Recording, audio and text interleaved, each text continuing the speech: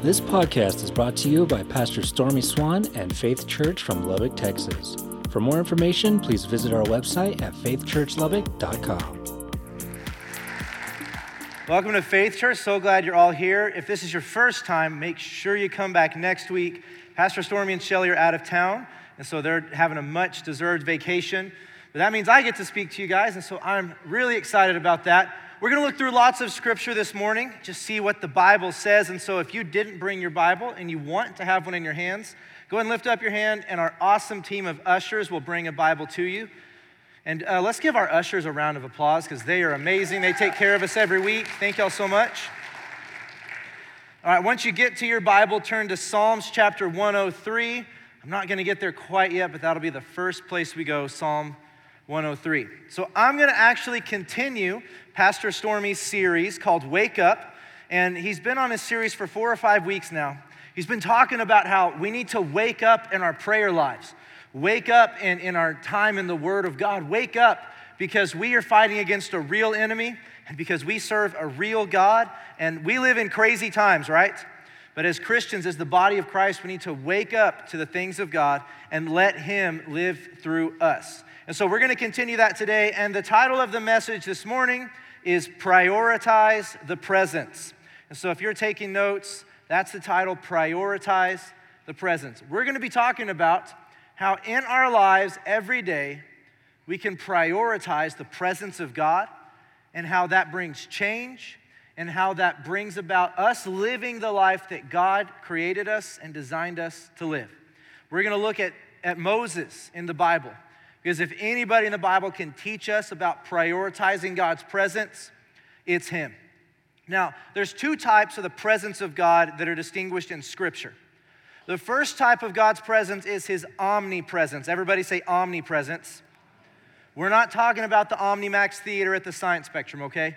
But omni means all or everywhere, and God's presence, where He is. Omnipresence refers to the fact that God is everywhere, all at once, all the time.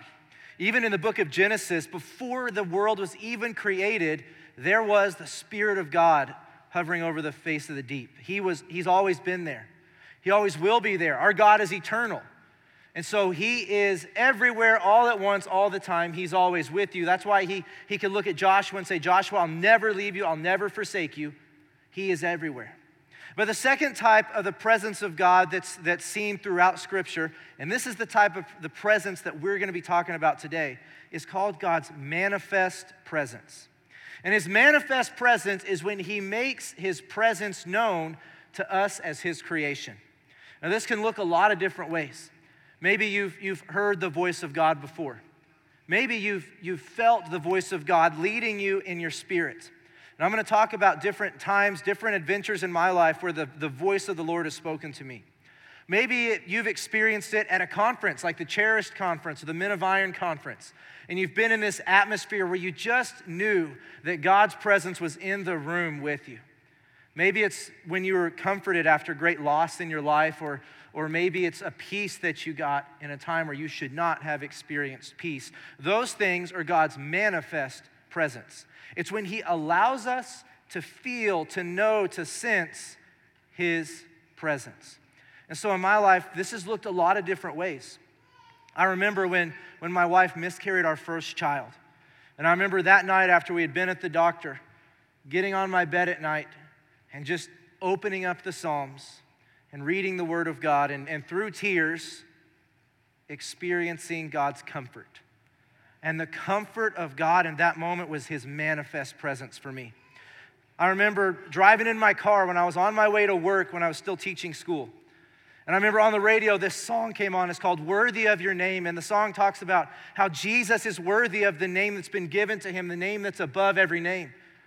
And I just remember the presence of God, the manifest presence of God meeting me in my car on the way to work. And I just began to cry and worship right there when nobody else was around. God's manifest presence was right there with me. I remember going and doing prison ministry one time with Ben Mason, and he was taking us into the prison. We were going to worship, and then he was going to speak a message, and I had my acoustic guitar, and I remember playing and singing, and the certain pod of men that we were in were guys that had given their lives to Jesus while they were in prison. And I remember those guys lifted their hands in worship. They were bowing on their knee in worship. It was one of the most powerful times I've ever felt in the presence of God, right there in prison. I remember that there was a time in my life where I was experiencing a lot of anxiety every day, and just almost debilitating anxiety. And I remember crying out to the Lord, just turning on worship music in my living room and getting on my knees before him. And in a time where I shouldn't have felt peace, feeling the hand of God bring peace to my heart. That's what it talks about, the peace that surpasses our understanding. And in that moment, that peace was the manifest presence of God for me. And more recently, those were all times where I've experienced really the benefits of the presence of God and his blessings for us. But sometimes the presence of God brings correction to us. Sometimes the presence of God gives us direction in our life and shows us which way we're to go. And so it was after a church service about a month ago, and we had this incredible time in the presence of God, all of us together just worshiping. Altar call was incredible, and after service, I was talking to a couple in the church. And they were telling me how, this crazy situation, they've got these 2 golden retriever females, and then they've got this male at their house. Both of their golden retrievers got pregnant at the same time, and now they've got 17 puppies. Now, for me, I am not a pet person. When I first got married, my wife and I got a golden retriever, and before long, he went to live with somebody else because I don't like the money they cost, I don't like the time they take, I don't like the energy they take. Like, somebody else can have the pets, they're not for me, okay? So that's me. My kids all the time are like, Daddy, can we get a dog? I'm like, oh, that's so, no. And it's not because I'm a cat person, I don't want them either. I just don't want pets. And so I'm talking to this lady, and what I'm thinking in my mind is 17 puppies plus 3, that's 20 dogs, bless you. Like, I don't want anything to do with any of that. And so as I'm talking to her, I feel that gentle whisper of the Lord, and he says to me, get one of those dogs for your kids. And so I respond with, yes, sir, may I have one? No. I said, there's no way that God just said that. That's had to be the pizza I ate last night. That had to be like the thoughts. I don't know why I would have ever thought about that, but there's no way that, why would the Lord even ask that? That's not God. And so here's what I said, Lord, if that crazy thought was you, I need you to confirm your word with signs following. I need you to show me, because this is not what I'm about doing, right? I felt kind of like Gideon when Gideon was like, Lord, if this is you, make the cloth on the ground dry, but the ground wet. And so he wakes up, and that's exactly what happened. And then he's like, okay, now this time, Lord, here's what I want you to do. Make the cloth dry, and you remember the story. And so I said, Lord, I need you to confirm this. Wow. And so I remember that week, I go to the Bible study that I go to on Thursday mornings. And what they talk about at Bible study was the time that the Lord told David to go and fight the Amalekites. And then David got around some other people, and they were like, surely God didn't say that. And so David went back to God, and God was like, dude, I already told you what to do, just do it. I'm like, that's what y'all are gonna talk about at Bible study today. And so then I'm asking my kids, I hadn't told them anything about it. And so I was asking them, hey, guys, if y'all could have any pet in the world, what would you want? Expecting them to say I would like a cheetah, Dad, that would be awesome. Here's what my son says, 5-year-old Levi. Daddy, I would love to have a golden retriever puppy. Needless to say, after all the confirmation, in about 2 weeks, the Havens family will own a new golden retriever puppy. Pray for me, people, pray for me. And so in that moment at church that day when the Lord spoke to me, his presence was to give me direction. I still have no idea why God would tell me to get a dog for my kids, but he did, and we're gonna be obedient, and it's gonna be good, I just know it. And so listen, God's presence, it has to be priority in our lives, okay? So I told you to go to Psalms chapter 103. We're gonna be in Psalm 103 and verse 7. Now when it says he, it's talking about Father God, and it says, he made known his ways to Moses, his deeds to the people of Israel. So what's the difference? God's ways, God's deeds. That may sound like the same thing, but there's a huge difference. Moses knew God's ways, meaning Moses knew God's character. Moses knew God's nature. Moses knew God personally.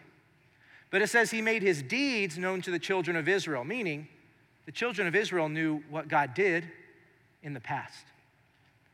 But they didn't know his ways. They didn't have that personal relationship with him. See, Moses might have been able to predict what God would do because he knew God's character. But the children of Israel, all that God allowed them to know about him were his acts, the things that he did. And we're going to see through Scripture today how we get that choice as well. Are we going to be someone who God makes his ways known to us? Are we going to be someone that God allows us to know him personally? Or are we going to be someone who just knows about the things God has done? And I don't know about you, but in my life, I want to know God. I want to know his ways, not just his acts. And so we're going to talk about the difference, but go ahead and turn to Exodus chapter 20. We'll be in Exodus a lot this morning talking about Moses, and so if you want to kind of keep a finger there the whole morning, we'll keep going back and forth. But the difference between his ways and his acts. The children of Israel got to know God's ways, or they got to know his acts, but Moses got to know his ways. And if you were at church a couple of weeks ago, I was talking about tithes and offerings, and I was encouraging all of us to give. And I said something to the effect of, this next month, that was back in August, I was talking about September, my family has a lot of unexpected expenses coming up, and they've got, we've got all these things we have to pay for. And I said, I don't know where the money's going to come from, but I'm trusting God. Anybody here remember me talking about that? 2 of you. Yes, okay. So here's an illustration for you with his ways versus his acts. Last week, which was the last week of August, well, let me back up a little bit. I had prayed 3 to 4 weeks ago, and I had come before God in the morning, which is when I spend time with the Lord, and I had said, Lord, we've got all these expenses coming up. And I gave him a number, and I said, I need $1,200 extra next month that I don't know where it's going to come from. So because of our expenses, God, I need you to provide $1,200. I said, I trust you. You're going to take care of it. And I left it at that.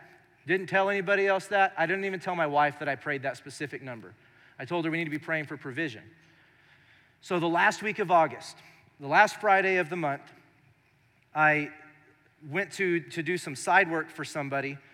And that day that I went there, the person who normally does the job that I know how to do his wife had just had an emergency C-section the night before, wasn't at work that whole day. And so I got to work the whole day at that place, and I made about $210, okay?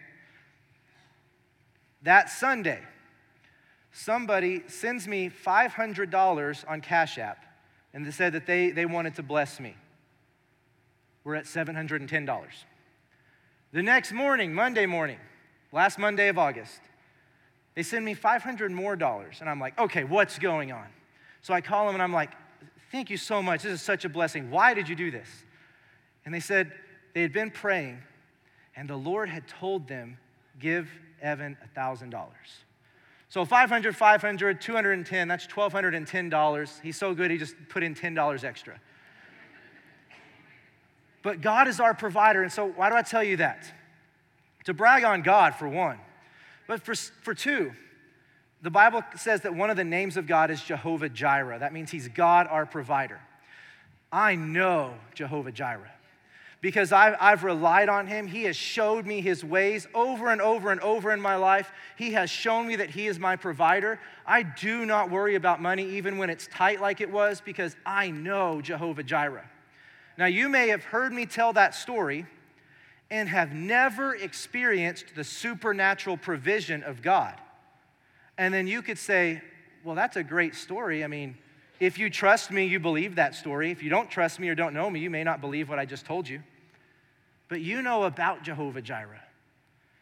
We have the opportunity, all of us, not just to know what God does, not just to know his acts, but we have the opportunity to know God. We have the opportunity to know his ways. And so Exodus chapter 20, in verse 21, this is going to tell us why Moses knew God, but the Israelites only knew his acts. Exodus 20, 21. It says, the people remained at a distance while Moses approached the thick darkness where God was. That's the difference. See, before this, the Lord had invited all of the people of Israel. They had been delivered from Egypt. They had crossed through the Red Sea. They were in the wilderness. They were on their way to the Promised Land, and God had invited all of them to come before him and to come into his presence. But when it came time to it, the children of Israel said, you know what? Moses, you just go and talk to God. We're kind of terrified here. We're going to just stand at a distance. We don't want anything to do with this. They told Moses, you go talk to God, and then you come back and tell us what he said. You know what that's like in today's world? Because Jesus died on the cross and because the veil in the temple was torn, you and I, each one of us, have access to the presence of God. We have a reconciled relationship with our Father because of Jesus. But that's like when we say, you know what? I'm going to prioritize your presence, God, on Sunday mornings. What I need you to do, you talk to Pastor Stormy throughout the week, let him know what's up, and then I'm going to come here. Pastor's going to tell me what God said. And we need church. Hebrews 10:25 says, don't forsake the assembling together. So that's not what I'm talking about. But you need a word from God for you. You need to get into the presence of God daily. All of us need that. We can't survive just on somebody else hearing from God and telling us what he said. We each have that opportunity to come before a holy God, to lay our concerns, to lay our cares, and to experience his peace, his joy, his love, his provision. And so that's what the children of Israel did. They stayed back. They kept their distance. But it says, but Moses drew towards the thick cloud where God was. So here's our choice. We either prioritize the presence of God in our daily lives, we draw near to where God is, or we keep our distance. And maybe we come to church on Sundays, but that's really the only thing we hear or see about God all throughout our week. But remember, Moses got to know God. The children of Israel just got to know what God did. And so look in Exodus 33, a few pages over to your right. So God has brought the children out of Israel. Moses has been up to the mountain. He's given him the law, the 10 commandments, all these instructions. And the children of Israel, they're complaining a lot. They complain about the food that God provided for them. They complained that they didn't have any variety of food, and so the Lord gave them meat. Then they complained about that. They complained about having to walk so much. Then they even started to say things like, you know what? It was so much better off in Egypt when we were slaves because at least we had great food to eat. I mean, I think they were kind of delusional, honestly. But they were complaining about the provision of God, complaining about what he had done. And so this aroused the anger of the Lord towards them. Look what we're going to read in Exodus 33, verse 1. It says, then the Lord said to Moses, leave this place. Now the place they were in was the wilderness, the desert. They were wandering around in the middle of nowhere. Just for reference, if you just walked straight from Egypt to the Promised Land, that was about a 10-day journey. But you know how long the children of Israel were wandering in the desert for 40 years. And it wasn't because they didn't know the way. It's because the Lord hadn't allowed them to go into the Promised Land yet. And so it says, the Lord said to Moses, leave this place, leave the wilderness, you and the people you brought up out of Egypt, and go to the land I promised on oath to Abraham, Isaac, and Jacob, saying, I will give it to your descendants. So God says, the Promised Land that you've been waiting for, it's yours, Moses. You guys go get it. You can have the Promised Land. You don't have to wander around anymore. It's all yours. Then he says in verse 2, I will send an angel before you and drive out the Canaanites, all the ites. He's going to drive out all the ites. And then he says in verse 3, go to the land flowing with milk and honey. That sounds pretty good, doesn't it? God says, you go, take the Promised Land, the land flowing with milk and honey, and you're not going to have to fight your way in like we know that Joshua and the Israelites eventually had to do. They had to fight their way into the Promised Land. God says, I'm just going to send an angel, and he's going to do all the work for you. He's going to get all these guys out of here so that you guys can have it. You can have the milk. You can have the honey. It's all yours. But the second half of verse 3 says, but I will not go with you because you are a stiff-necked people, and I might destroy you on the way. God was frustrated with the Israelites because of their constant complaining. And he says, you go, Moses, take these guys, but I'm not going with you. And so we're going to skip down to verse 15, and this is Moses' response to what God said. Go to the Promised Land, I'll drive out all the ites, but I'm not going with you. And in verse 15, Moses said, if your presence does not go with us, do not send us up from here. And Moses said, I would rather stay here in the wilderness, only eating bread and meat, only drinking water, wearing the same clothes I walked out of Egypt in. I would rather stay here in the wilderness than go to the promised land with all the milk and honey without you. Don't make me go without your presence. In verse 16, he says, how will anyone know that you are pleased with me and with your people unless you go with us? What else will distinguish me and your people from all the other people on the face of the earth? You know what distinguishes believers from all other people on the face of the earth? The presence of God.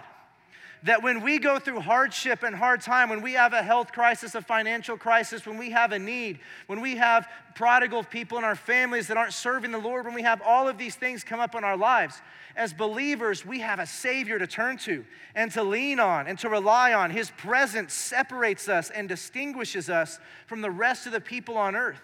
When my wife and I go through things, we often say to each other, like, how do people do stuff like this without the strength of the Holy Spirit on the inside of them? And I don't want to find out. But He is what distinguishes us from others. And in verse 17, the Lord said to Moses, I will do the very thing you've asked because I am pleased with you and I know you by name.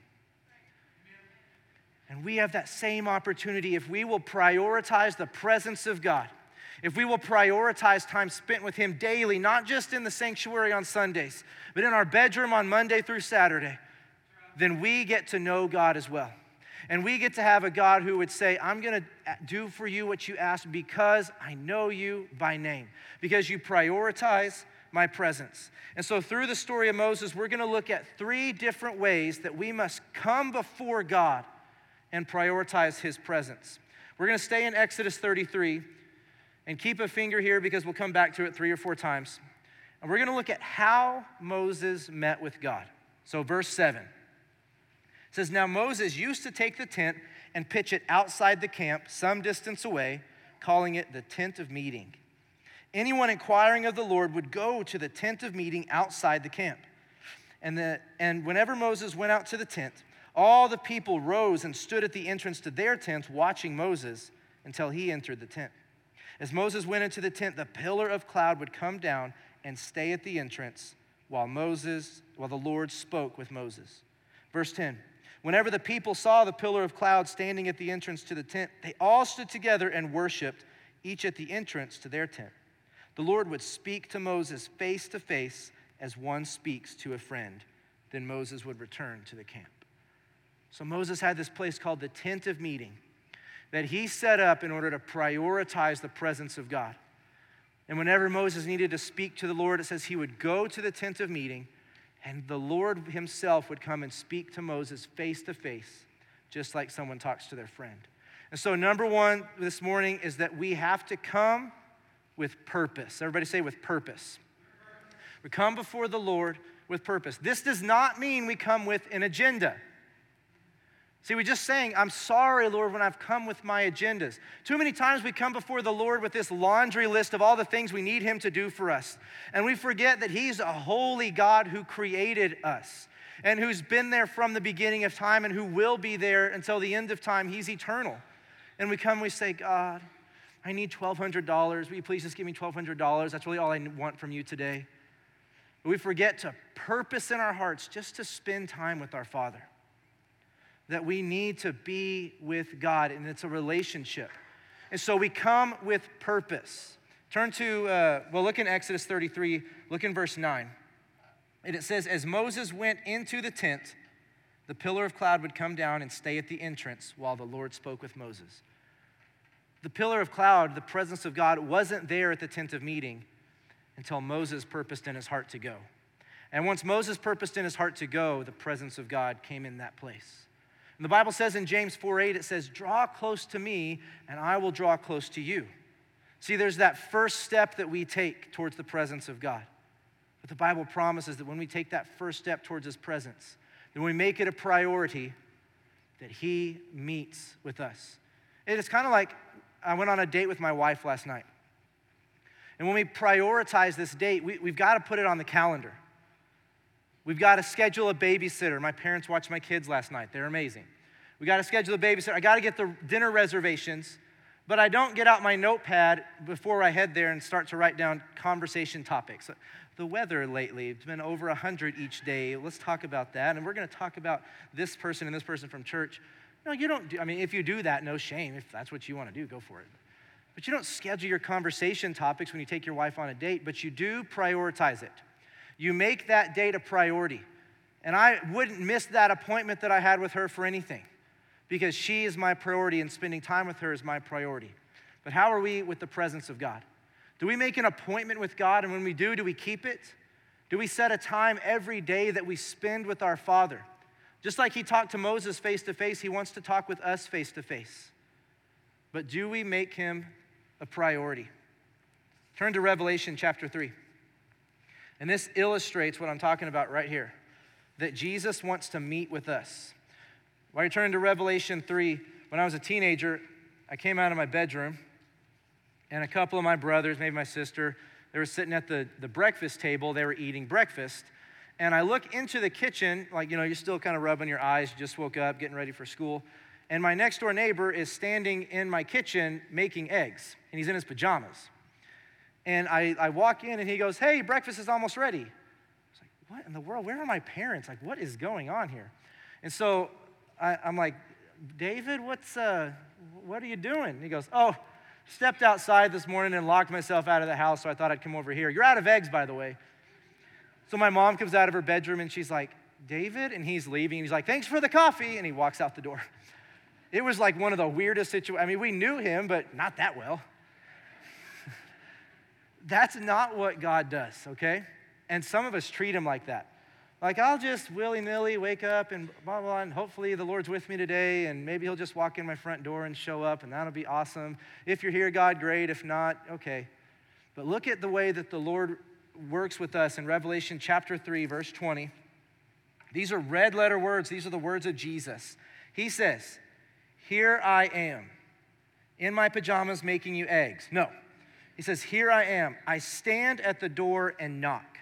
If anyone," say anyone, "anyone hears my voice and opens the door, I will come in and eat with that person and they with me." See, it's almost like that date that I went on with my wife last night. We were able to sit across the table without the distracting of our favorite 3 children. But it was intentional. See, God doesn't just come into our house and just start doing things. He comes when we open the door to him, when we prioritize his presence, when we come before him with purpose. That, God, I'm spending time with you today, and I want you to speak to me whatever you want to speak to my heart. I want to listen. I want to follow you. I need your peace. I need your joy. I need your provision. I just want you. So we have to come with purpose. Number 2, we come with thanksgiving and with praise. Back in Exodus chapter 33, back at how Moses was setting up the tent of meeting. And in verse 10, it says, "Whenever the people saw the pillar of cloud standing at the entrance to the tent, they all stood and worshiped, each at the entrance to their tent." See, the presence of God in that place elicited a response with the children of Israel. And their response was to worship him. The response was to bow down before him, to give him praise. Psalms 100 verse 4 says, "Enter his gates with thanksgiving, enter his courts with praise." Because that's the way that we come before our Father, with thanksgiving and with praise. Have you ever done something for somebody and they didn't even say thank you for it? You wonder, like, wow, you really don't feel that great right now. I did all this stuff for them. I sacrificed all this for them, and they can't even say thank you. You know, Jesus takes note of gratitude. There's a story in the New Testament about how these 10 lepers, these 10 people afflicted with leprosy. And remember, that was not just a skin disease where they had horrible pain in their skin and itching, but it was something that made them outcast in society. They weren't allowed to be with everybody else. And so these 10 lepers come to Jesus and they say, "Jesus, have mercy on us, heal us." And so Jesus tells them, "Go show yourself to the priests." The Bible says that while the 10 people are on their way to the priest, they're healed. The leprosy is gone. It says, but one turned around as soon as he was healed, ran back to Jesus, fell at his feet, and said, "Thank you. Thank you for healing me. The Bible says that Jesus said, didn't I heal 10 of you? Where are the other 9? Because Jesus takes notice of our gratitude. You know, when you have a heart of gratitude, it takes your focus off of yourself, off of your problems, off of your issues, and it puts the focus and the attention on God, thanking Him and praising Him. And absolutely, we can thank Him for the things He's already done, but did you know that we can thank Him for what He hasn't even done yet? Because we know that we serve a faithful God. We know we serve Jehovah Jireh. We know we serve Jehovah Rapha. That means God, our healer. We know we serve Him. So when you're dealing with something in your body, medical issues, when you're dealing with needing provision, when you're dealing with all of these things that we go through in our lives, and there's this time of questioning and wondering what's going to happen, just begin to thank God for what He's going to do, whatever it is. Have a heart of gratitude. If nothing else, it's the breath of God that's in our lungs. Every breath we take is the breath of God breathed on the inside of us. We have life today. We woke up this morning. That's reason enough to be grateful. But this is how we come before God, and this is how we prioritize His presence, that we come with thanksgiving and we come with praise. So we come with purpose, we come with thanksgiving and praise, and lastly, you got to come without distractions. In Exodus 33, verse 7, I want you to take notice of something that's repeated 3 times in this verse. It says, now Moses used to take a tent and pitch it outside the camp, some distance away, calling it the tent of meeting. Anyone inquiring of the Lord would go to the tent of meeting outside the camp. Where was the tent of meeting? It's outside the camp. Why?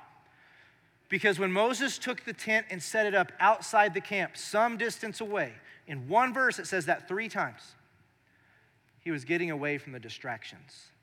He was getting away from hearing the murmur of the people. He was getting away from all of the sights and the sounds and the smells that he would hear and see in the camp.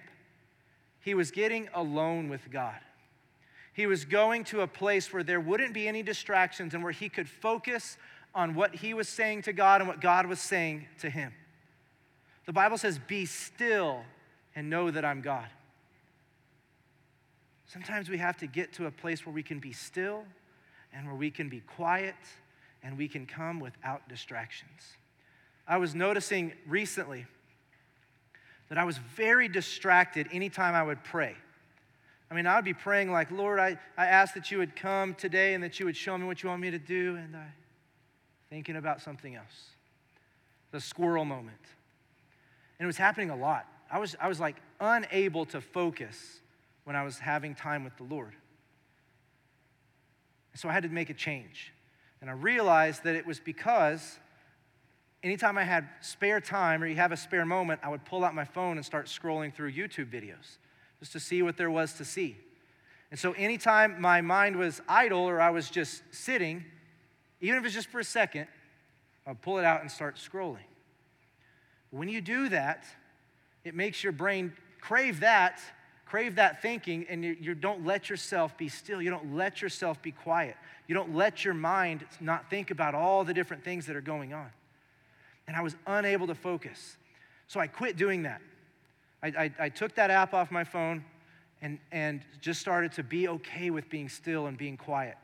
And little by little, my ability to focus when I was in the presence of God came back. And I don't know what it is for you, but there's some way for each of us, like Moses did, to get outside the camp. You know, there's a man on our worship team, and he had this shed built in his backyard, like one that you store your lawnmower in and stuff. And he decked out the inside of it, and he's got like all this different stuff, and that is his tent of meeting. The only thing he does in that shed is pray, read the Bible, talk to God, worship. When he goes out to that shed, it's like Moses going out to the tent. That's his place of meeting. You may or may not have the ability to build a shed in your backyard, but there's a place you can go where it's still, where it's quiet.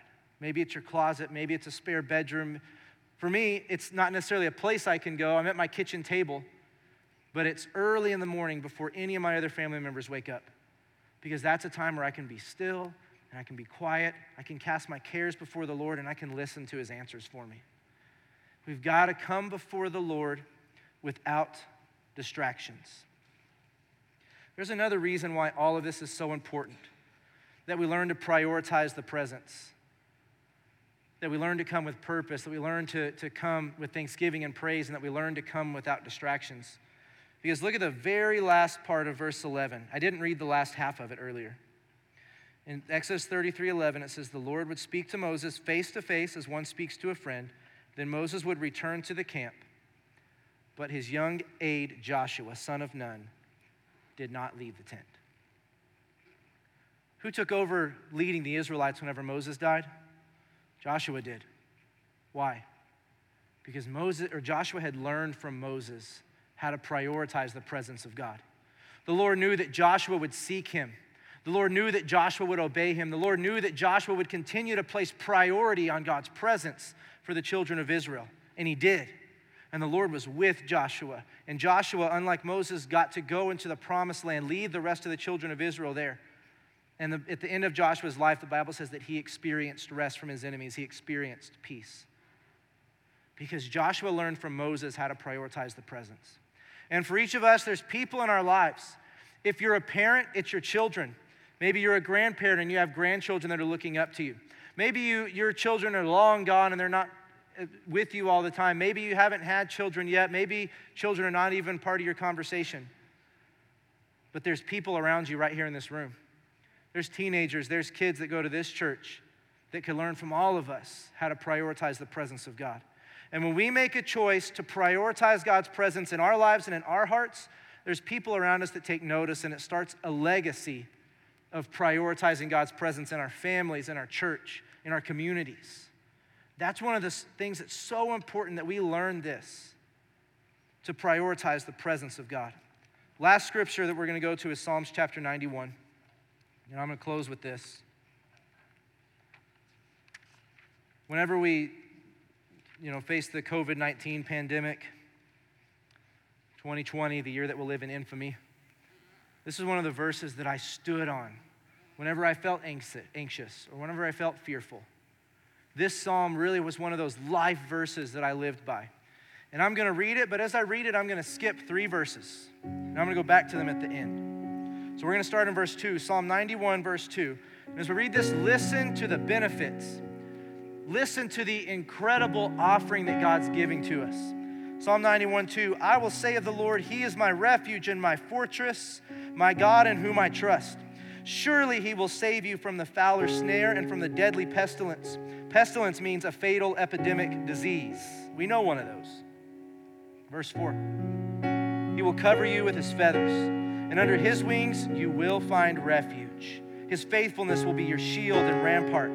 You will not fear the terror of night, nor the arrow that flies by day, nor the pestilence that stalks in the darkness, nor the plague that destroys at midday.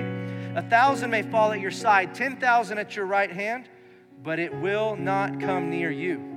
You will only observe with your eyes and see the punishment of the wicked. Skip to verse 10. No harm will overtake you, no disaster will come near your tent, for He will command His angels concerning you to guard you in all your ways. They will lift you up in their hands so that you will not strike your foot against a stone. You will tread on the lion and the cobra. You will trample the great lion and serpent. Skip to verse 15. This is God talking, and He says, He will call on me and I will answer him. I will be with him in trouble. I will deliver him and honor him. With long life I will satisfy him and show him my salvation. And we read that and we say, sign me up. Where's the dotted line? I want to be able to not fear the pestilence. I want to not fear the terror of night. I want to not fear the arrow that flies by day. I want to be able to say, what can man do to me? If God be for me, who can be against me? I want that confidence. Let's read the verses I skipped, and we're going to see the formula or the way that we get these benefits from the Lord. And in verse 1 of Psalm 91, it says, whoever, say whoever dwells in the shelter of the Most High, whoever lives there, will rest in the shadow of the Almighty. Verse 9, if, everybody say if you say, the Lord is my refuge, and you make the Most High your dwelling. And in verse 14, God says, because he loves me, I will rescue him, I will protect him, for he acknowledges my name. And you see in those 3 verses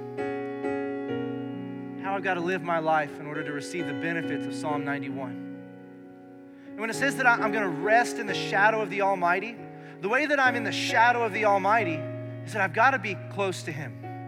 If I'm going to be in somebody's shadow, I've got to be close. If I'm distant like the children of Israel, then I'm not in the shadow. Yesterday we were at the farmer's market and the sun was blazing down on us like the fury of 1,000, I don't know. It was so hot. And I was trying every chance I got. My wife's like talking to people and I was a little rude because while she was talking to them, I like kept sneaking over into the shade so that I could hide in the shadow, right? But I got to be close. Got to be close. Stand up on your feet with me.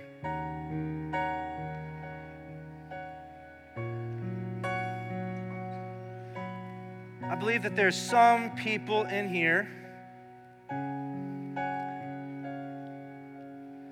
and you're not close with the Lord because you don't know him at all. And you're in one of 2 categories. Either you've never had a relationship with the Lord Jesus, or maybe you had one and you've really walked away. And the Bible's very clear in the book of Romans. It says, if you believe in your heart that God raised Jesus from the dead, meaning, I believe that really happened. That's not a story in a book.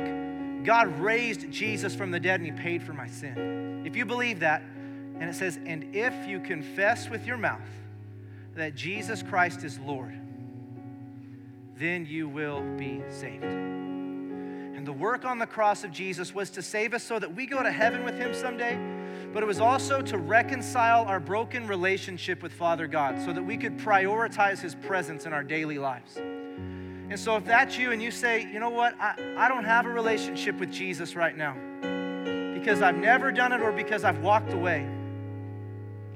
Everybody in this room has had to make that choice to have a relationship with him. So there's no shame, there's no guilt, there's only celebration in the house today. And if that's you and you say, I just need to start a relationship with Jesus, would you come down here to the front and our prayer team's gonna come and stand behind you. We're gonna pray with you and celebrate with you. Is that anybody in this room?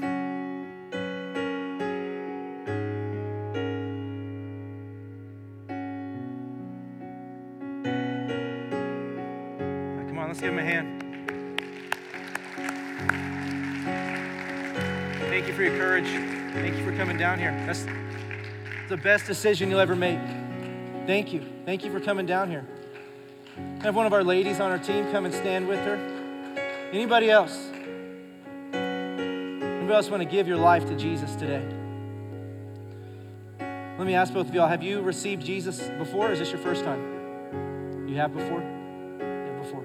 They're coming home. You know, I'm reminded of the story in Luke chapter 15. And it says that the prodigal son, he had left and wasted all of his inheritance. And the Bible says that he came to his senses and he started coming back home. It says when he was still a long ways off, the father saw him and he ran to him and he embraced him. The Lord's not mad at you or angry with you for walking away or stepping away. He's ready to run and pick you up and embrace you back into his family, into his arms, okay? And so, hey, would you guys stretch your hands out towards these guys here? And I want everybody in the room to repeat after me. We're just gonna say this in support of these ones that are rededicating their hearts to the Lord. So let's say, Father God, I've sinned. I've blown it, but I'm repenting right now. Thank you for sending your son to give his life on the cross so that I could have a relationship with you. God, I believe in my heart that you raised Jesus from the dead, that he's seated at your right hand right now.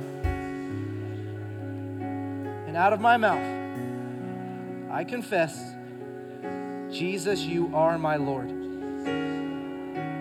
Thank you for saving me, and thank you for a relationship with you. Jesus' name. Amen. Come on, y'all celebrate with them. I'm really proud of both of y'all. I really am. You've got a church family here that's standing behind you, supporting you in your walk with God. You know, there's other ones of us in this room, though, that, man, we just haven't prioritized the presence of God in our life. That we've been distracted, we haven't been focused on it, that maybe we've just been content to come only on Sundays and Wednesdays, and that's our Jesus time. But we haven't made his presence a priority in our daily lives. And you say, for whatever reason, I just need to come and surrender to him. What I'm gonna do is have our prayer teams on the side of the stage, kind of like y'all do it during worship. And maybe you wanna come to one of our prayer team members and confess and just ask them to lay hands on you and pray for you. We welcome that. The Bible says there's healing in that. And maybe you just would wanna come to the altar and get on your knees and say, God, I'm sorry for what I've made it, but I'm coming back to your presence and I just wanna surrender to you again today. And so these guys are gonna sing for just a couple of minutes. And as they do that, you can come and get prayer, you can come and just surrender at the altar. But let's prioritize his presence this morning. Thank you once again for joining us on this podcast. To check out more services from Faith Church, you can find our live broadcast on YouTube or check out our website at faithchurchlubbock.com for more information on upcoming events, how to give, and how you can get involved.